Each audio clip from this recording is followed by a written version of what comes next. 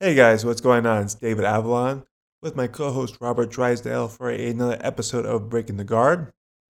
And on today's episode, we start off talking about meat. and not from last time about hunting, more so about meat consumption.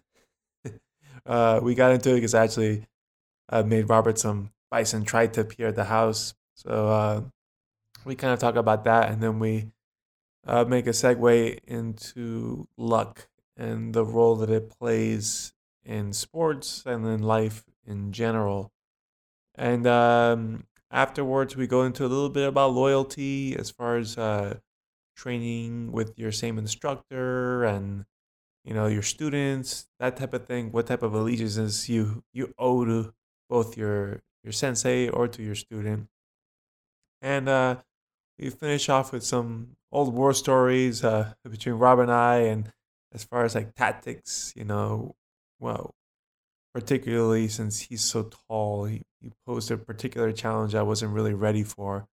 So we talk a little bit about that and ways that you could probably prepare better in the future for particular matchups that you might face. So go ahead and tune in, and I hope you guys enjoy this episode. Before we get started, I'd like to give a shout out to bjjretreat.com. As you know, bjjretreat.com is your place if you're looking to have an awesome vacation while training and learning at the same time.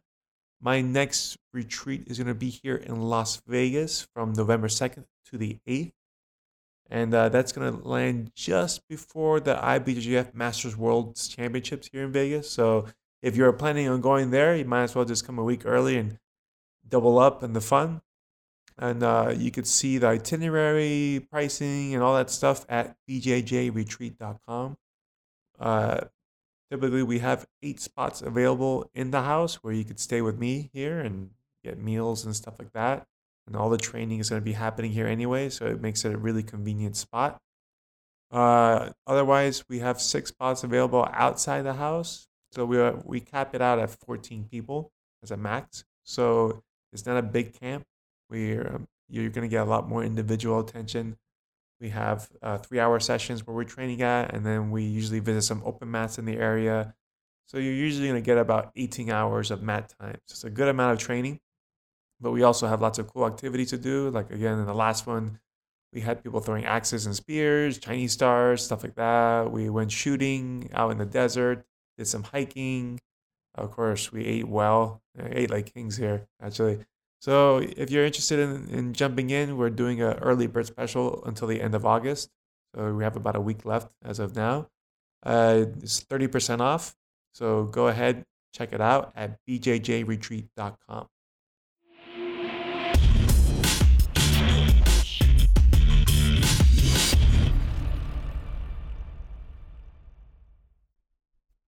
Hey guys, what's going on? David Avalon here with my co-host Robert Drysdale for another episode of Breaking the Guard. This time, not 1 month apart.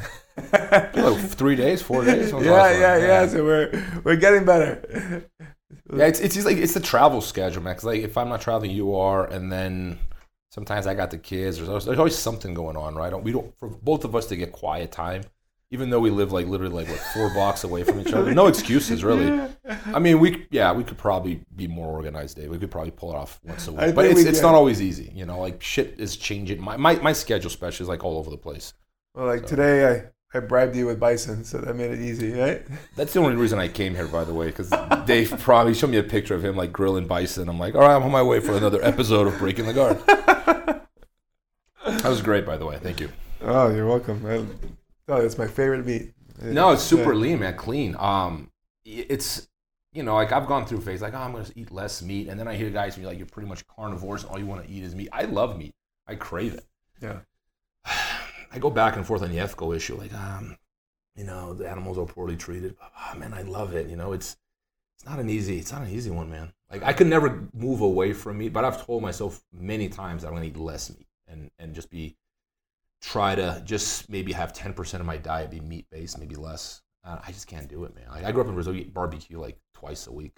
Yeah, no, I'm gonna say you're from Brazil. Like South America in general, you eat a lot of meat. It's cheap too. Like poor people eat steak in Brazil. Like, every week, no problem. It's not. It's very, compared to here at least, it's very, very accessible. So. Yeah.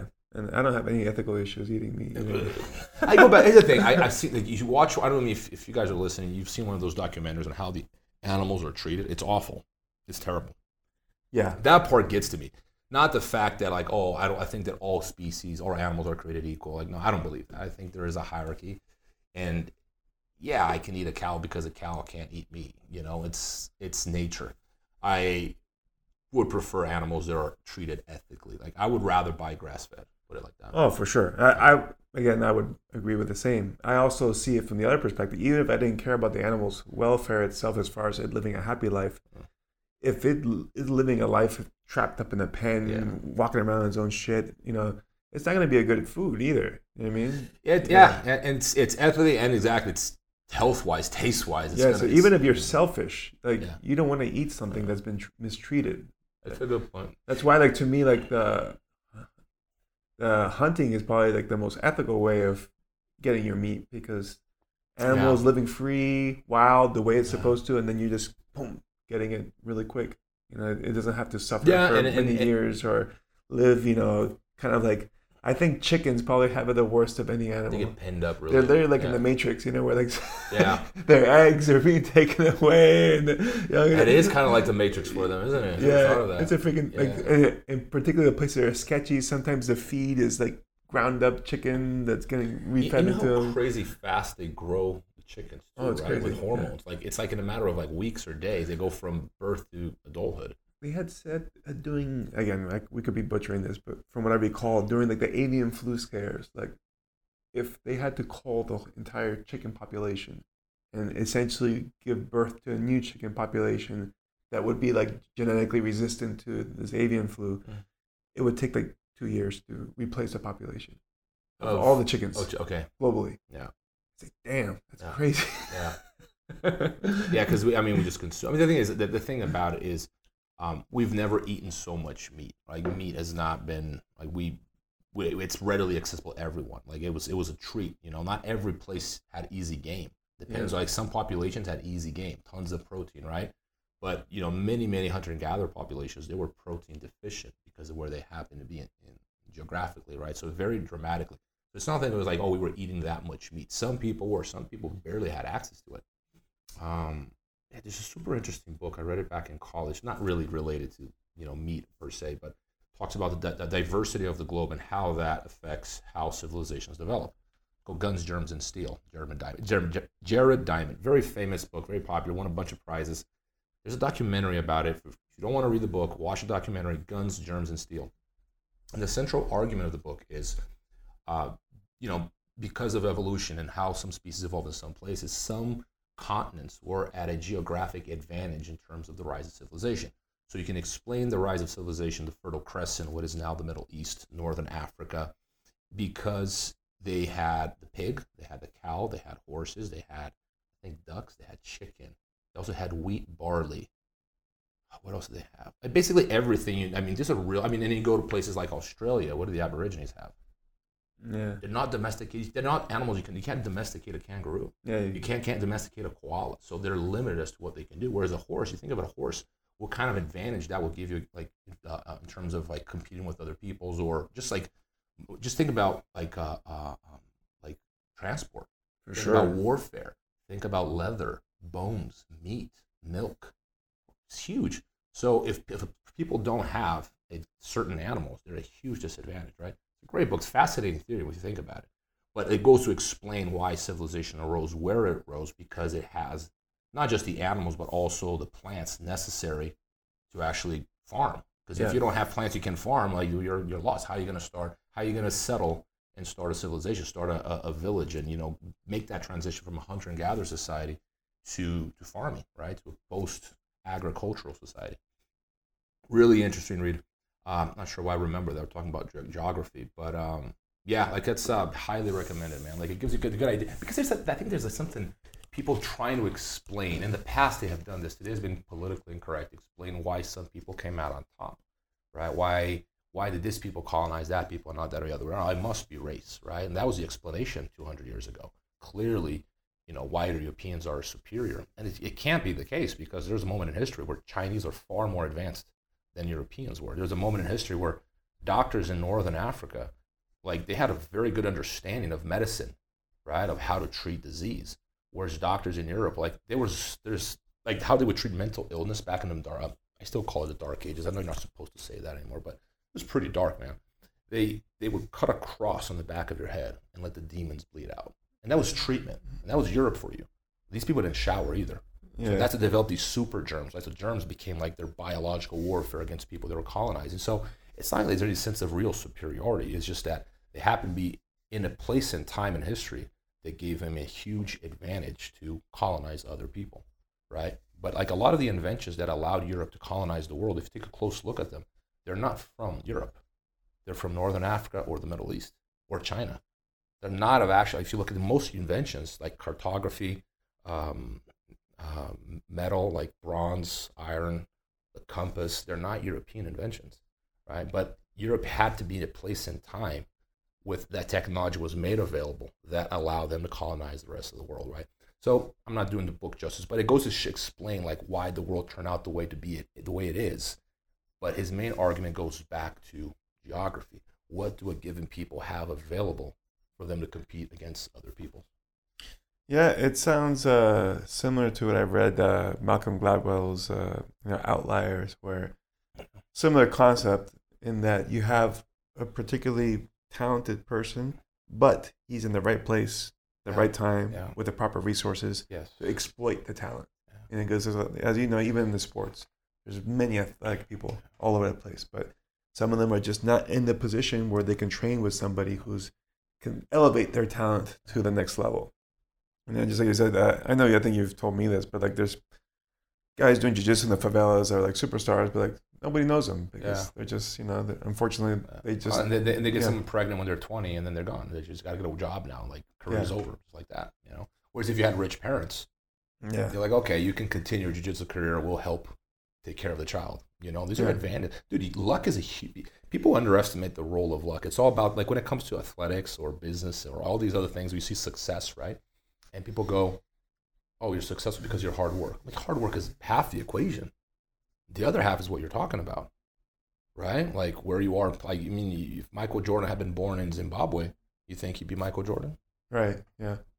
Like, these things matter. Like, there's a lot of, that people don't like using luck. And I understand that as well, because it's kind of discrediting somebody. Yeah. It shouldn't be seen that way, because even if you're very lucky, you still have to prepare for it, right? Like, I could be born, having a basketball player like genes, even though clearly I don't, right? But let's say I was like superstar. I still have to practice. I still have to train. I still have to compete. I still have to show up. You know what I mean? So... because sometimes people are like, oh, that guy's a genetic freak. He was always going to be really good. It's like, I've seen a lot of people who are genetic freaks that are not good at all. Yeah. They don't even train. Yeah. So, like, it's a combination of things. But so many factors. But, like, particularly when we're talking about elite level athletes, there's obviously some luck involved in where they were, their location, resources, and genetics, that all of them combined.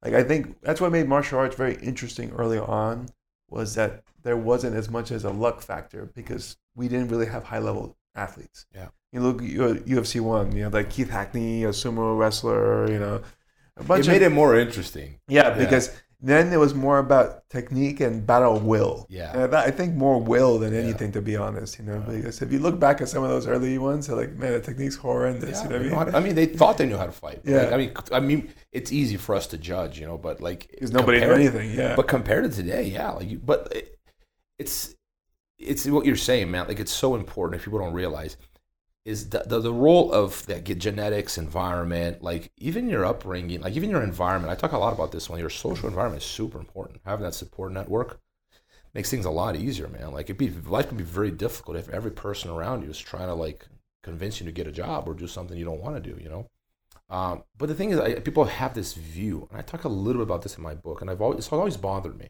They have this, I call it a binary view. It's A or B. It's black or white. There's no nuance in the world. And the world is like, people aren't good. Oh, that guy's a liar. There's no such thing as that guy is a liar. That guy lied is a good statement. That guy is a liar is like an idiotic statement. Everyone's a liar. Everyone lies, right? Like, who doesn't lie? Who's never done anything dishonest in their life? Like, is it really anyone who could say, I've never lied? Like, so everyone's a liar. It's just that, when are you lying? So that person lied in that event. There's nuance, is my point, right? Why is it that people have such a hard time seeing that things can coexist? Like, you can have luck and work ethic coexisting in perfect harmony. Is it so hard to understand? Like, if you tell me that I'm lucky, no, I'm telling you, yes, you were lucky. I'm not saying that you didn't work hard as well. I'm saying that these things coexist in perfect harmony. I'm laughing because it reminds me of an argument I had with my girlfriend Jamie when I went to go hunting. Yeah. She's like, "Oh, you're just doing this just as a hobby, right?" I'm like, no, I'm doing this because, one, I want to be able to bring in my own meat. Two, if you're actually successful, you save money, a considerable amount of money by bringing in something. And three, I'm going to have fun doing it. But like in her view, it's one or the other. It was only a hobby of fun. She just wanted me to admit it's only about hobby of fun. I'm like, look, if it was just about shooting, and that would be like a sport shooting. Yeah. If I wasn't allowed to take the meat or harvest the meat, I would not go hunting. Yeah. And she's like, "Oh, I don't believe you." I'm like, "Oh, you don't know." I see what you're saying. Like, people have that. Like, it's very. I mean, I do this too. I think we all do it at some point, where we go, it's this or that, because we're tied into a certain view, like a certain narrative. But like, if you pay close attention, man, I think most situations, there's a lot going on. It's just not only one force or two in play. Sometimes you have multiple forces in play, and that's what makes human behavior so complex. It's not one. It's not linear, man. It's like all this influx of inputs and different kind of pressures and different kind of wills. Even within yourself, there's conflict. Like, Dave wants to do this. Well, no, sometimes Dave wants to do complete different opposite things. You have part of you that wants to go, I'm going to eat. And there's a part of you who wants to go, I want to go home. Like, it's not always, it's very conflicting. This is why, like, I think language a lot of times makes communication difficult, because language tends to be this or that. There's not a lot of, we can't always say exactly what we mean. It's difficult to do it because you have an idea in your head. It's something that's, let's say, something within that gray area, but language is always, it's black. It doesn't always give you the tools to describe what you're trying to say. So a lot of times I'm arguing something with you, and you're reading something completely different, and we're arguing about something we don't even agree on what we're arguing about. And that's that's a problem everywhere. If you pay attention, people are constantly doing. They're arguing about things, and if you stop asking questions, you go, what is it that you guys are actually arguing about? And you realize they're actually arguing about two different things, but they're using the same word to describe it. I see this a lot. I see this in politics a lot. I see this in, like, even at home in debates, like when I'm arguing with people. Sometimes I have to stop, like, okay, what is it exactly that we're disagreeing about? And a lot of times you'll find that you have a lot more agreement than disagreement. It's just that you got to get the language down. Yeah, we can't always see that these things coexist, right? You start paying attention, there's a lot of these things that coexist. But people do get offended if you say that talent, if you say that they're lucky, they don't like to hear that. Whereas, like, I've reached a conclusion. I'm exceptionally lucky. Like, I got so lucky in my life. Like, think about it. I mean, you just start looking at things that had to go, because the thing, you have to take the good and the bad too. Like, some of the bad things, they seem like awful things at the time. They turn out to be some of the greatest things that's ever happened to you. Yeah. Like, you just gotta, like Nietzsche has got this concept. He calls it amor fati, right? The love of fate. You're supposed to love your fate, whatever it is. The bad is a lesson. The good is gonna enjoy, But it's part of the cycle, man. It's part of life. He's gonna have the good and bad, but not to acknowledge the role of luck. I think it's not just. It's almost like you have to. Because it's easy to judge people like, oh, you didn't make it as far as I did in life, And then you take a look at your life, like, wait a second, man. Like, dude, I lived with my mom until I was like 24 in Brazil. She took care of me financially. Like, that gave me time, right? She kicked me out of the house. I've been different. Yeah. You know what I'm saying? Like, I was in Brazil, not Paraguay. Brazil happens to be a place for jiu-jitsu at the time, I have an American passport. That made my life so much easier. I was born here. Right? So I have my life is so much easier than it is for some of my Brazilian friends who are also in Brazil, trained jiu-jitsu, but they had to struggle so much more to be able to live here, right? Whereas to me, it was just like, I don't even know what it's like to apply to it. I've never applied for a visa in my life. Do you know that? Because any country I go to, I got 2 passports, right? Little things like that. I'm healthy. Like, it's easy to take it for granted and say, like, oh, it's all me. It's like, no, man, there's a lot, not to mention the people in my life. Start looking at the people in your life that make your life easier, that allow you to live the life that you want to live. I think it just, by acknowledging some of the gifts that you had just by being born into existence, it's just being grateful. acknowledging the opportunities that you may have had that other people wouldn't have had. Just like, I mean, even something as simple as just having good parents, which huge, dude. That's probably the most important one. Yeah, and like you don't control that, right? Like you, as a kid, you have no impact on that whatsoever. So that's kind of a lottery in a sense. Like you got good parents, and you're already set up significantly well compared to a massive amount of the population. I feel very fortunate. I had great parents. I still do. And I have a really good relationship. And I'm sure like you with your mom, like they backed me through the whole martial arts. Like even though my family's professional family, like engineers and lawyers and doctors, when you're like, oh, I'm going to do martial arts, everybody's like, that's a hobby, right? Yeah, same, yeah. So like just having someone support you there is huge. Yeah. Because being able to stay in that martial arts journey takes support. Yeah. It's because, as you know, when you start up, you're not making anything. Especially, well, maybe nowadays it's different, but like when we got going, there's no reward in sight. Yeah. Like there's no guarantee you're ever. I mean, I thought I was going to be broke for the rest of my life. I was convinced. I was okay. I'd made my peace with it, actually. Yeah. So like the goals were different. I feel like early martial artists were more about the development and teaching. Like there's something very fulfilling about passing on knowledge to somebody, right? Like, yes, I'm glad you touched on that one. And like for example, here, it's crazy. I think this is the first time I actually had lunch with you. As far as like I made you a lunch, right? To me, that's something that I enjoy. I can make something for my friend, and he enjoyed it. That's like a good way for me, like of sharing something that I have. And martial arts knowledge is the same. Yeah. Especially when I can teach something to somebody and see it make a profound impact on their life. Like it's rewarding. They get confidence, so they might in turn teach somebody else and help them. Like whenever I have stories of someone using self-defense in something that I taught, I'm like, okay, this is far more valuable than somebody winning like a world title. Yeah. Like I had actually taught a self-defense seminar at a sorority in Fort Myers. And it was like one of my former students, she was one of the heads of the sorority. She said, oh, come over and teach the girls stuff. And I brought like 4 guys. It was like 60 girls there. And we taught them all basic guard, arm bar, triangle choke, rear naked choke. And they're college girls. Everybody's laughing. And, I'm like, I'm not sure if anybody actually learned anything here. People are messing around.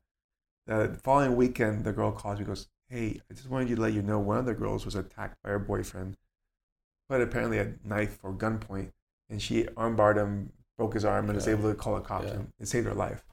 I was like, damn. Yeah, man, that's a home run. That's a home run, That's a big win. It's amazing. Like, saved that woman's life, and that's that's impactful. We have, and that's just a handful of stories. I'm sure you've had many of those as well. So that's like the value, like being able to change someone's life and in a positive impact. You want to think that, like, I have this as a measuring, something that for some reason always been somewhat in the back of my mind. I think a lot about dying. I'm not scared of dying, but I think a lot about death, right? And I go like, what would I want to be? My deathbed is something that's always like haunting me. It's like, my last thought, I want it to be a very positive one. Yeah. I have that in my, like, I don't know what kind of life I'm living all the way to the end, but I want my last few thoughts to be happy thoughts. I'm like, I did more good than bad, because you're going to do bad. There's no way around it. You fucked someone over. You've done something. You're not even aware of the shit you've done wrong sometimes. You do something wrong. You don't even know. Oh, like 5 years later, oh, man, that was messed up, right? Matter of maturity. Sometimes you don't even know. But you would like to look back and go, I've done more good than bad. Like the positive outweighed the negative, And I think that's a good way of looking at things. And I think that martial arts does do that. And I think people miss out on that, though. We become so selfish. And I think this is where, like, it's cliche to say that money poisons everything, but man, it's kind of true. Yeah, it is true. Like, it really is. I remember, like, talking about the old days again. Like, you trained because you loved jiu-jitsu. There was zero expectation to get a. I mean, if you got a dude, when I got my first sponsor, Dave, I won this like regional title in Brazil. It was a purple belt, and the world championship was in a week. And the guys, hey man, you compete in the world championship? I'm like, yeah. If I give you one of my gis, will you wear it? I'm like, what? I'm getting a free gi. It's like how much, like $100? I was so happy. I had one gi. I'm a sponsored athlete. Yeah. Like, I was so happy, Dave. But that's not why we did it. Is my point. Yeah, you can enjoy those moments, but I think that a lot of people are doing it they want to make money. They want to be popular. They want to be famous. They want that recognition. And I think that they miss out on all this other stuff that we're talking about, which is more important. It's more valuable. Yeah. There's something about like passing on information like you were talking about. Like I told this story recently. It might have been on the podcast, a few podcasts back, whatever. But like when Leo would travel, man, I'd drive to São Paulo to teach class for him. He'd ask me to teach, right? I'm like, he asked me? Out of all these black belts here, like 20 black belts on the mat, he asks me to teach class for him? I'm honored. The wheels are turning, man. I'm driving. What am I going to teach? I teach a good class, man. And like never crossed my mind to get paid. Yeah. Never crossed my mind. It wasn't even a thought. I was so honored that I got like 20 world-class black belts on the mat. I'm going to teach them. That's crazy to me, right? What an honor. Some of these, like, I get like some of my blue belts, purple belts. I ask them to help with the white belts. They don't want to help. It's in their face. They're like disgusted, like I'm taking advantage of them or something. And I'm like, man, like, first of all, that's kind of a dickish thing not to want to help people who need help, right? Regardless if you been a paying member or not, still help people, man. These people need to learn jiu-jitsu as well. I think people become so selfish and self-centered. They can't fathom the thought of like maybe giving something. And what they're missing out on, going back to what you're saying, is that it actually feels really good to help people and watch them execute the move that you taught them. Man, that's very rewarding. That's way more rewarding. It is more rewarding than the tournament, because the tournament, when you win, is very short-lived. Yeah. You have like a high. It's almost like compared to a drug. It's like, taking a hit. I've never been addicted to drugs, but I imagine you get euphoric for a minute there, and then it goes away and doesn't mean anything anymore after a while. But man, like knowing that you actually impact in someone's life, like that's something that's, it stays, man. It's very rewarding. I think if people underestimate the power of that and fulfilling us and giving us satisfaction and true happiness. And yeah, like it's just, we become so individualistic and selfish. Like I literally have purple belts, but like they look at me like I'm taking advantage. Like, oh my God, Robert's such a horrible person asking the purple belt to help the white belt. I think that's shocking, man. Like I don't know what happened to jiu-jitsu. It wasn't like that. Yeah. I used to be honored to help people. Now it's like, oh, I'm too good for everything is below them. Yeah, I know. Like even when I'm doing classes under you or Marcelo, sometimes you guys pair me off with a white belt. I'm fine with that. We're both gonna learn. I don't like to train with white belts. I'm fine teaching them. Training is a different story. Yeah. I don't even care that either. As long as I don't get the white belt elbows and whatnot. It's 1 in 10. People exaggerate. Yeah. 1 in 10 is gonna elbow you, pull your hair. Like they're so spazzy and willing to show themselves, prove themselves. Yeah. That they end up like kicking you in the nuts, 3 times in a 5-minute round. I've been pretty good with that lately, as far as like a lot of it's how you control, because you kind of set the pace as the senior belt. Of course, there's anomalies, but for the most part, if I'm going really chill, people will generally match the energy, right? And especially if you've been cool with them the whole time. If I've been like teaching you as a white belt as a dick, and then we go to roll, you're probably not going to be as nice, right? Yeah. You're probably not going to try to show this guy what's up. Yeah. But if I've been super cool with you doing the drilling and the technique, when we go live, odds are, you're going to probably match my energy. Yeah. And that's generally it is. Like, like I might roll with a white belt. We're going really chill. And then I'm going with you, and now, okay, now we're like tournament final mode, whatever, but like you can switch that way, so I feel like it's like you're saying the younger up and coming guys, I feel like it's beneath them. Because the culture has changed. Yeah. They see themselves as professionals. They don't see themselves as students anymore. But even like in our teams, like we used to have like fight training and stuff like that where only fighters were there. But then after a certain point, we just integrate them all together, And then of course during sparring sessions, we partner up the fighters or pro level guys together. But nobody's beneath training somebody else, And you'd be surprised what you could learn from just your normal average student, Like I said, I used to have this guy, Jimmy, if he's listening to Mantequilla, that he would get moves from Japanese wrestling video games. And he would tell me, hey, Dave, do you think this will work? And I'm like, well, there's only one way to find out. And I've actually used 2 of his techniques. Yeah. And I remember one of them was a takedown off a single leg. Yeah. And like you're in a low, head side single, you're getting stuffed down, and you spiral underneath the leg. Yeah. And you spin. And I remember he showed to me, like, it looks like it could work. And I did it to a D1 wrestler twice. Yeah. Boom, and took him down both times. Like, legit. Okay, so kids at home, he's not suggesting you should not go to the gym and just play video games to learn moves. just in case someone misunderstands what he's saying. No, but I get what you're saying, bro. Like it's, there's something about like sharing that experience with students, man. Like I love teaching, and I'm not crazy about jiu-jitsu politics. I think my biggest beef with jiu-jitsu is like how much the culture has changed, man. Like it's changed the last 10 years, 20 years. It's gotten very, very, very self-centered. I feel like there's less community, and it's not. It's I think it's a minority, but because the minority is in the forefront, they're shaping culture. So you can have a minority, but if they're the ones that are constantly being seen by everyone else, that becomes the norm. So the rest of the culture kind of follows suit, right? If you go to most jiu-jitsu gyms, like 99% of your students don't even care about competition. They're just having a good time rolling around. Yep. But they'll still be affected by that culture. Sure. Right? Because that culture, if they see like all the best black belts in the world behaving that way, oh, that's how jiu-jitsu is then. Right? So it's not something that happens very quickly. But I think that, I think sometimes we should kind of take a step back and think more in terms of community and less of individuals. Like people used to give that bad, like Creonchi, right? You know what Creonchi means? Yeah, This trader, right? They got a bad rep. It's like, I think there's two sides to this discussion, right? Like I think loyalty is something that is commendable. I think you should be loyal.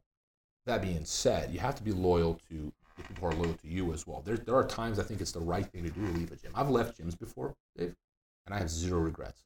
I think I did the right thing. It was like I feel like I was given a loyalty to the team that they weren't giving me because they weren't training with me, or I had no one to train with, and I just had to move on. And I think there are moments where that's justified. I think I can justify that, no problem.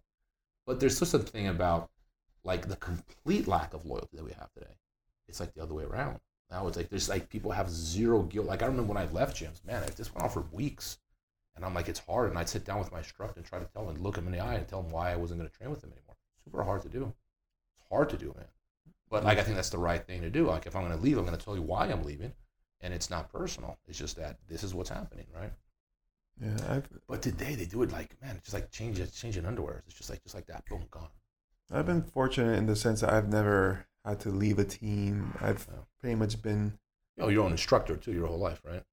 Well, in essence, but like, so when I started wrestling, I wrestled with my wrestling coach Tirso Valls, and I remember my senior year, I actually moved to Fort Lauderdale, Weston. So technically, I wasn't supposed to be going to school in Miami with him. And I could have transferred to a different school, which would have actually been an easier regional tournament for me. Because the South Florida region, I guess the South Miami region, the 4 placing in regionals were the same 4 that placed in state. So pretty much it's like, if you can make it out of the regions, you're probably going to place in the state. But I didn't want to leave my coach behind because I felt that was my guy. So I ended up living with my grandmother, who still had her house in Miami, for like the wrestling season, just so I can compete and train with him. And once we got out of that, trained with my Randy Ibarra, who was my brother's shoot fighting MMA Vale coach. And we trained with him until he moved.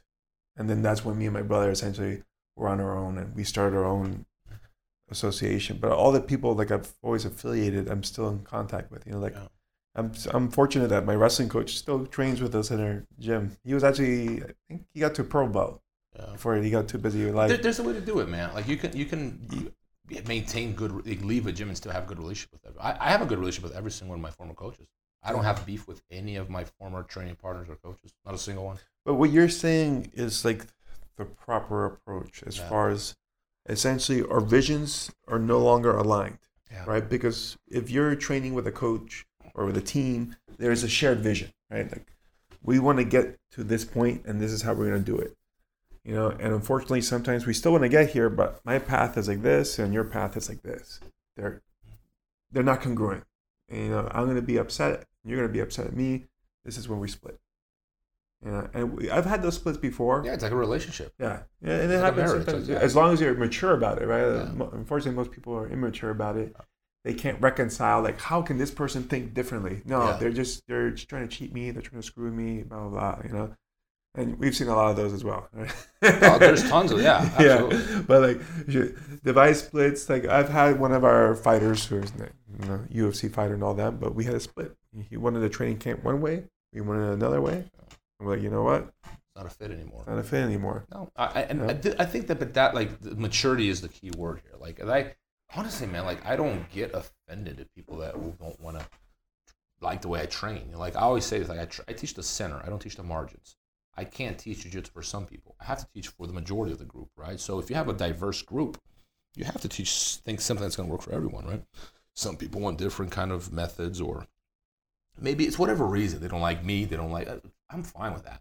But like, I think that there's a level of respect that you ought to pay people who instructed you, because you'll have that, the conflict comes down, it goes back to money. That's where the conflict lies, because you have a student master approach, which is very traditionalist. Let's call it the Japanese approach, right?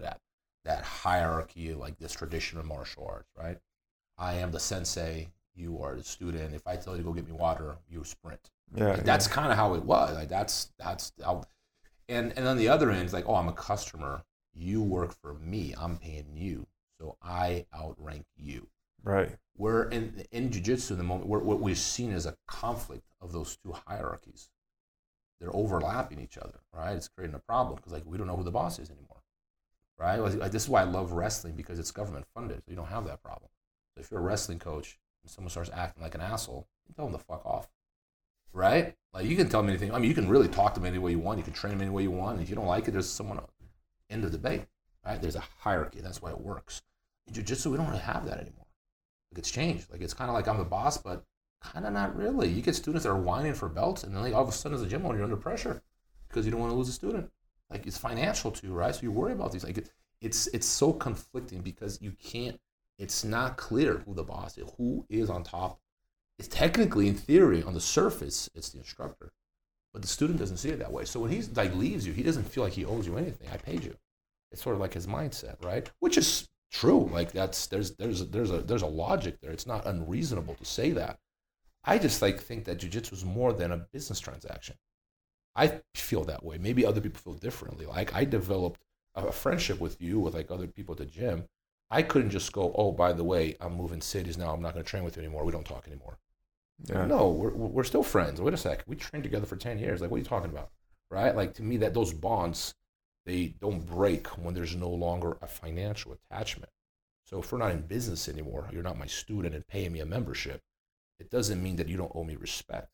Right? It doesn't like I was your teacher for a long time. I think that's where I think that things get lost, is that people see everything as a business transaction, and not everything should be. Yeah, it's particularly, it's funny as you mentioned, like that people kind of discommunicate and rewrite history in essence, right? I've had students that are now like top fighters and black belts. They train with me since they started. And then there's not a mention of my brother and I in their bio and their history. That's insane to me. That's so insane to me. Yeah, and then one of them was interviewed, major podcast, and they asked, how did you get started? And it's like, skipped over. I'm like, so it's like, you skipped over your origin story, you know? It's like, man, that's kind of weird. You know, it's kind of a weird thing to do. Like, even if you were upset at somebody, to pretend that they didn't have any role in your life, you know? It's called erasing of history. Yeah. Orwell's memory hole. That's what he called it. It's gone. It's like you erase it because it's not convenient. You know. Yeah. So, and I've seen that quite a bit. You know, I'm sure you have as well. It's like people try to pretend like you didn't have a role in their life or whatnot. You know, it's kind of weird. It's I think it's because, inhuman almost. It's like it means like, what are you, a robot or something? Like it's unethical, I believe. But again, it's our fault. I think anyone who has any expectation is the one who's at fault, because we ought to know better. Yeah. If you're giving, it's giving. Yeah. There's no expectation. Who taught me that was Liborio. I was having this conversation with him years ago, and he just went like that. Like, give. Went like that. Give. Donate. That's it. Give it. It's a gift. That was it. And it was like one of those light bulb moments. I'm like, okay, I'm wrong.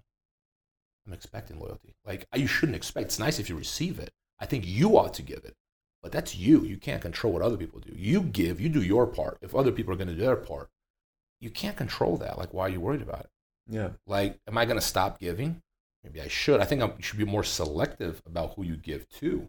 Sure. I think that should happen. But I don't think you should stop giving because, most people won't appreciate it. I'm like, no, man, I think I don't know. There's a part of me that is stubborn and being hopeful. You know, you don't want to be too cynical, I guess. No, it can be easy too when you deal with a lot of Yeah. people who unfortunately take advantage or Yeah. they mistreat the relationship, and they're like kind of like people who get jaded from bad relationships. Like, oh no, yeah, no, every yeah, relationship is yeah. shitty. Like, no, you've been looking in the wrong places. Yeah, yeah, You no. wrong character flaws. Like, you have to find the right people, and Yeah. they're out there. So it's the same thing as far as I think Tinder? teaching. Tinder? Don't go on Tinder. Don't go on Tinder. I've used Tinder before. It's a nightmare. No, but in Vegas it is a shit. You don't want to go on Tinder. But man, like, no, you're right. Like, it's you could be easily become jaded over all this, and I think that's part of the struggle. It's been like a constant. Like I've been thinking a lot about this. Like it is almost like an internal fight that you fight. For not allowing the negativity or allowing the bad experience to shape how you see the world. Because I think to some extent it should, but you got to keep a balance between, I call it the balance between hope and cynicism. You can't have, if you're too cynical, you're going to be sad. If you're too hopeful, you're going to be disappointed. They're both bad. You need a little bit of both. Yeah, you need to be a little realistic, right? Yeah. I tend to be on the optimistic side of things. Yeah. No, that's a good, it's a good place to be. You just have to balance it, because if you're too optimistic, you're gonna walk out there with your hands down into a fight. The world's a fight, man. You got to keep your hands up. Oh, for sure. It's a fight. And the other thing, you should almost approach I've always approached like, oh man, I get my hands down. Like now I sort of approach people. I think I'm wise if I kind of walk up to people like, all right, what is this gonna be about? Your hand up like this, just in case. Yeah, I'm just in case. And if I see you putting your hands down, I'm like, okay, we're putting our hands down. But I think it's almost like a better approach that you start relationships with your hands way up high and then put your guard down as they develop. I think that's safer. At least you don't get hit. Because I'm not going to hit you, but I just want to make sure that I don't get hit back, right? Yeah. Because, man, like it's, especially with money, man, like people getting greedy. Like it's very, very unethical. You know what it dawned on me, and I've used this example multiple times before, on how unethical the world has become? It's getting worse. I know it sounds old, but like it is getting worse. There are people in this world that look up to Pablo Escobar. Can you believe that? I'm serious. I saw the other day, I was walking, like, I don't remember where I was. I saw this kid, he was wearing a shirt that had Pablo Escobar's like face on it. I'm like, holy shit, Pablo Escobar is a hero to America's youth. You would like let that shit sink in. Might as well put like a Ted Bundy shirt on. Yeah, like Adolf Hitler, like why not? Like while we're at it, like Genghis Khan, it's just like, wow, that's the kind of person you admire, you want to emulate in your life. It's like, it is, right? Because it's like, made money, so everything is permissible. Like you got to draw the line somewhere. I like money too, but shit, I'm not willing to do anything for money. Yeah. Anyway. No, it's like you were saying, essentially the value system has skewed a lot, and I think coming back to something you were mentioning earlier, as far as like martial art influencers, it does have an effect when you have your top guys like Conor McGregor. To say he hasn't had a cultural impact is a massive understatement. Absolutely. He's shifted the whole landscape into being more sensational, more over the top, and as martial artists for the culture, that's a minus, you know. On the business, it's a plus. Yeah. But once again, then you have these battling. It's plus for him too, though. Like, I mean, how many? Yeah, do more people, maybe more fighters on average make more because of him, possibly. But like, you got to see, like, he's benefited. 90% of the benefits of that have gone to him and the UFC. Sure, yeah. Maybe the other fighters benefited the fat, like the leftovers, Yeah. But like that, he essentially has changed a lot. Even in grappling and stuff, you've seen how that, what I call the McGregor effect, has, dribbled down there. Where now, like, I thought it was kind of silly when they made a thing between Mikey Musumeci and Gio Martinez. Yeah, I followed that briefly. Yeah, I didn't really understand what happened, but I see it's almost impossible for like someone like Musumeci to be upset. You know what I mean? I know. That's what surprised a lot of people, because you saw how pissed he was. Yeah. And you've never seen him anything but with a smile on his face. Yeah, and that didn't make any sense to me. I guess he got offended because Gio didn't want to be his friend or whatever. I'm like, at the same time, They just got out of a fight. That's understandable. Yeah, too, you know, like, and this is some people. Oh, they're not fighting. It depends, man. Like to me, like I've played flag football games that were like a fight. You know, like fight is a subjective word. It's your mentality, how you approach things. Yeah. Like I remember, this is a funny story. I was playing football with some college buddies, and they were doing like mechanical engineers versus civil engineers or electrical engineers. I was in the electrical engineers team, which are typically nerdy kids, right? Yeah. And it was essentially 4 stick-figured characters, and then me going against a bunch of mechanical engineers, which were more broad guys. And I'm like, oh, we're playing flag football, whatever. But I see one of them just boom lay out one of my guys. I'm like, oh, it's fucking on now. Yeah. So like it was tackle pretty much at that point. I was like running people over, and like 4 people had to get on me to try to rip the flag out. And it became very physical. And my buddies afterwards like, damn, dude, that was very aggressive. I'm like, it's probably why I don't play football. Yeah. Like every time I compete, especially if it's a physical sport, I'm gonna be doing everything I can to win. You know, within the rule set. So like when you say, oh, grappling's not a fight, like man, I've been hurt more grappling than I have been in fighting. Strike, yeah, no, 100%. And here's the thing: it's not that's not the definition of fighting. Like, because I've gotten to have this debate so many times with people, because they get upset if you say like grappling is fighting. I'm like, look it up in a dictionary. Simple. Just end of debate. Just read the definition of a fight in dictionary, and your definition of fight is the one that doesn't apply to the dictionary. So you're the one who has an odd definition of fighting. You got to write your own dictionary, buddy. Like I'm going by what the Oxford Dictionary says. What we do is a fight. Not to mention, one could fight cancer. Yeah. One could fight traffic, I suppose. One could fight there's a million different things. I mean, fighting is a very broad word. It is a fight. It's just it doesn't necessarily. I think the strikers are the ones that get bugged by this. That's what I noticed, because they see punching is a fight. Oh, choking someone out isn't? That's a pretty dumb definition. It's like, oh, you have to be punching someone for it to be a fight. So if I'm trying to choke you to death, that's not a fight. Yeah. Like, you know what I'm saying? Like, it doesn't even make sense. It doesn't ring to me, because to me, I always saw fighting as, like you said, literal. Yeah, like you're struggling. Yeah, it's a struggle. It's whatever you take it as mentally. Like, that's why, like, I always compete till like I'd be dead, right? So everything's a fight to me. Yeah. I've like I said, I was playing that flag football game like it was a fight. I was going all out. Yeah. So it's kind of, to me, it's almost insulting. You're saying, well, I'm not fighting, because I get some people play sports like it's a game, but like you're not on my level. Yeah, you're not seeing things the way I don't play sports like a game. Win, yeah, I play for keeps. You know what I mean? Like Doc Holliday, he's playing for blood. That's when I compete. That's what it's about. I'm coming in for everything, and that's good. Yeah, I think it's good. It's intense, but it's fulfilling. Yeah, and also for the person who loses, it's also good, because they're going to learn something. Yeah, it's merit. There's merit there. Like I'm not one of those like, oh, just compete for the fun of it. Like, you can if you want. That's one way of doing it. But I think competing to make progress is more fulfilling. For sure. Yeah, and you also, if you're competing that way, chances are you're training to support that style of competition. And even if you do lose, there's no regret, right? You're like, well, I wasn't the better man today, but I did everything I could. I've lost matches where I'm like, like when I lost to you, I'm like, well, I did what I could, man. Like I gave it all, and your freaking long ass arms got me that. I remember, because it's my only takedown too, by the way.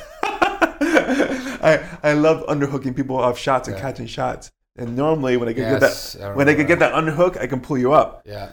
But your arms wrapped completely around me with the underhook and the double. I was like, oh shit! And you just dragged me down into a half guard, I think. David's being like, he's being generous.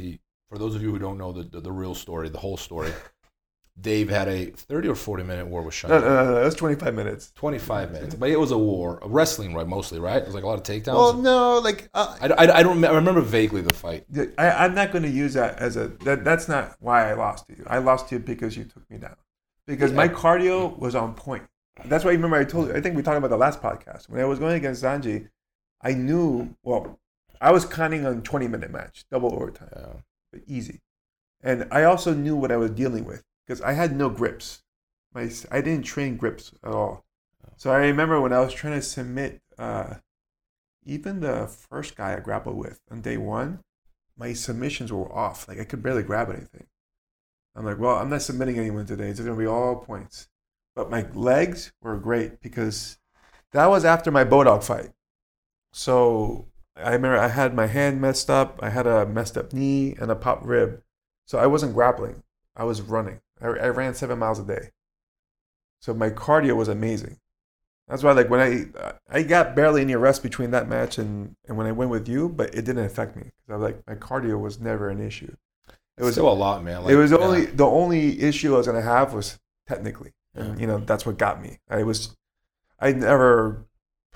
don't grapple people usually that tall, so I know that now. throws you off, man. It does. It does throw you off. You know, because even though like we're sitting here and I look, look at the camera, I look like I'm taller than Robert. I'm not.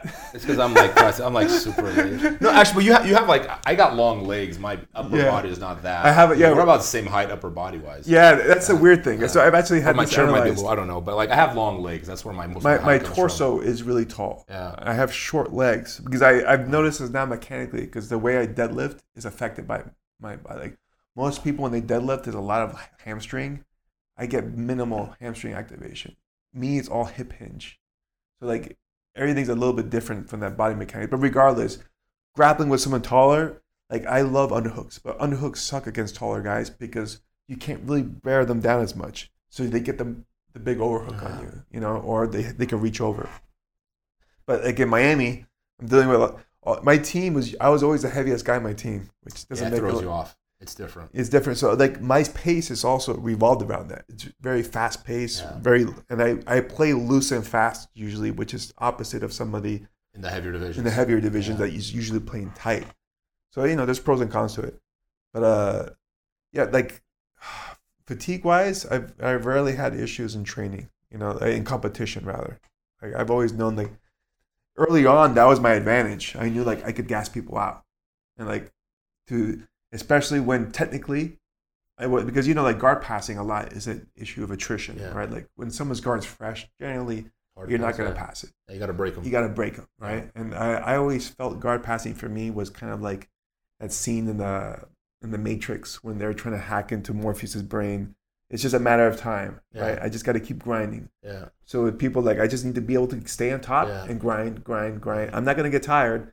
I know I'll get them a little bit more. They'll break before I do. I tell myself the same thing. They'll break before I do. Yeah, they're gonna break, especially in the heavier divisions. Yeah. But the height thing it's so funny you say that because I had the same problem in Brazil. Like my tallest training partner was Damian Maia. Everyone else was shorter than me. Comprito was my height and weight, but he lived in Rio, so I only trained with him maybe 3-4 times a year, really. So everyone else was like middleweight, lightweight, and I'm like super heavy. I'm like 100 kilos, and most of my training partners are 80, 85. That's a lot, man. We're talking like 35-pound difference.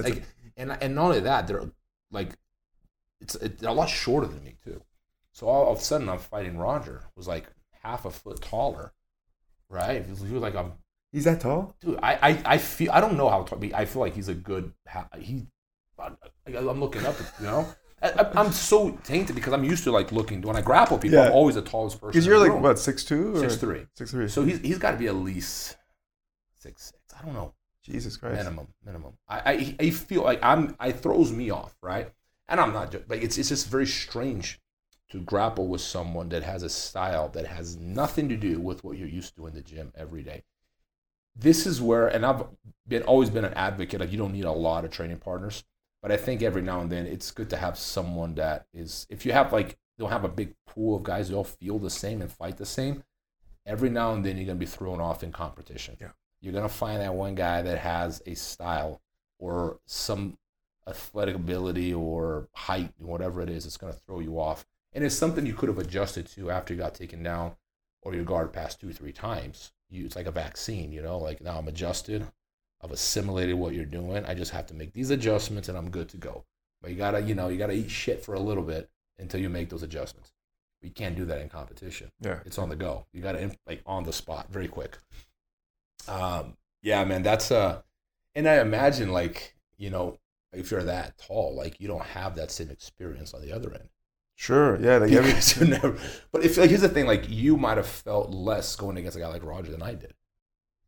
No, because you have shorter approach. But someone who is used to, but from someone's like a middleweight that is used to going against tall people might have felt it less than you did. Than someone like me who's never grappled anyone. I've never, I mean, other than like blue belt every now and then, but like I've never had someone better and taller than me to grapple with. No, it's funny because, and the same token, the worst matchup I hate to go up against grappling, it's another wrestler. Short, stocky. Yeah, I'm like, shit. Because it's a bad matchup for your style. Yeah, because now it's like, well, back in the day, I remember like when my brother and I were starting, we were like the wrestlers. Yeah. And people might not know this, I only wrestled in high school. Yeah. I never even made state.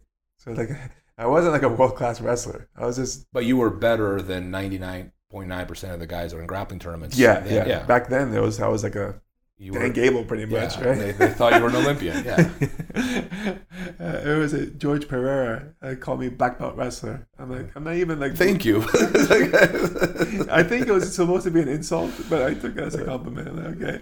But, yeah, so I think one of my first tough matches with another really good wrestler was Jay Heron, or Jay Hieronymus. He used to train here, I think, in Vegas. What's his name again? Jay Heron. He used to... Heron, yeah. I remember I fought him in a grappler's course in the first round, and it was the first time that I had to play more off my back because he's a good wrestler. He's a really good wrestler, and I wasn't used to it. Like you said, like I was always a Throws you dominant off. wrestler, Yeah, so I'm like, yeah. okay, no, I got in there, and like I think he got the first takedown or whatnot. And then I ended up getting him an armbar, but like it was like one of those rare moments where I played off my back, you know. And then another tough wrestling match, but I knew I was gonna have was Dave Terrell. Dude, people say that Dave Terrell was a monster. I never rolled with him. I know who he is. Yeah. But they say that back in the day, he was a monster, man. He was really good. So my match with him was supposed to be like the unofficial best U.S. grappler at that time for like 200 pounds. I ended up losing to him by a takedown or two. I think it was 2 takedowns. But it was like ADCC rules. First 10 minutes, no score. Last 10 minutes, score. So the first 10 minutes were very strategic. You know, like we measured ourselves out a little bit. I pulled guard just to see how he would work on passing or whatnot. And then we got into a good match. I had a few close takedowns. He scored one good ankle pick. Almost had me in a couple like Darce chokes and whatnot. I threw a flying triangle at the end, and like I always do in a heel hook. It was a good scrap. I mean, he was legit. You know, I remember.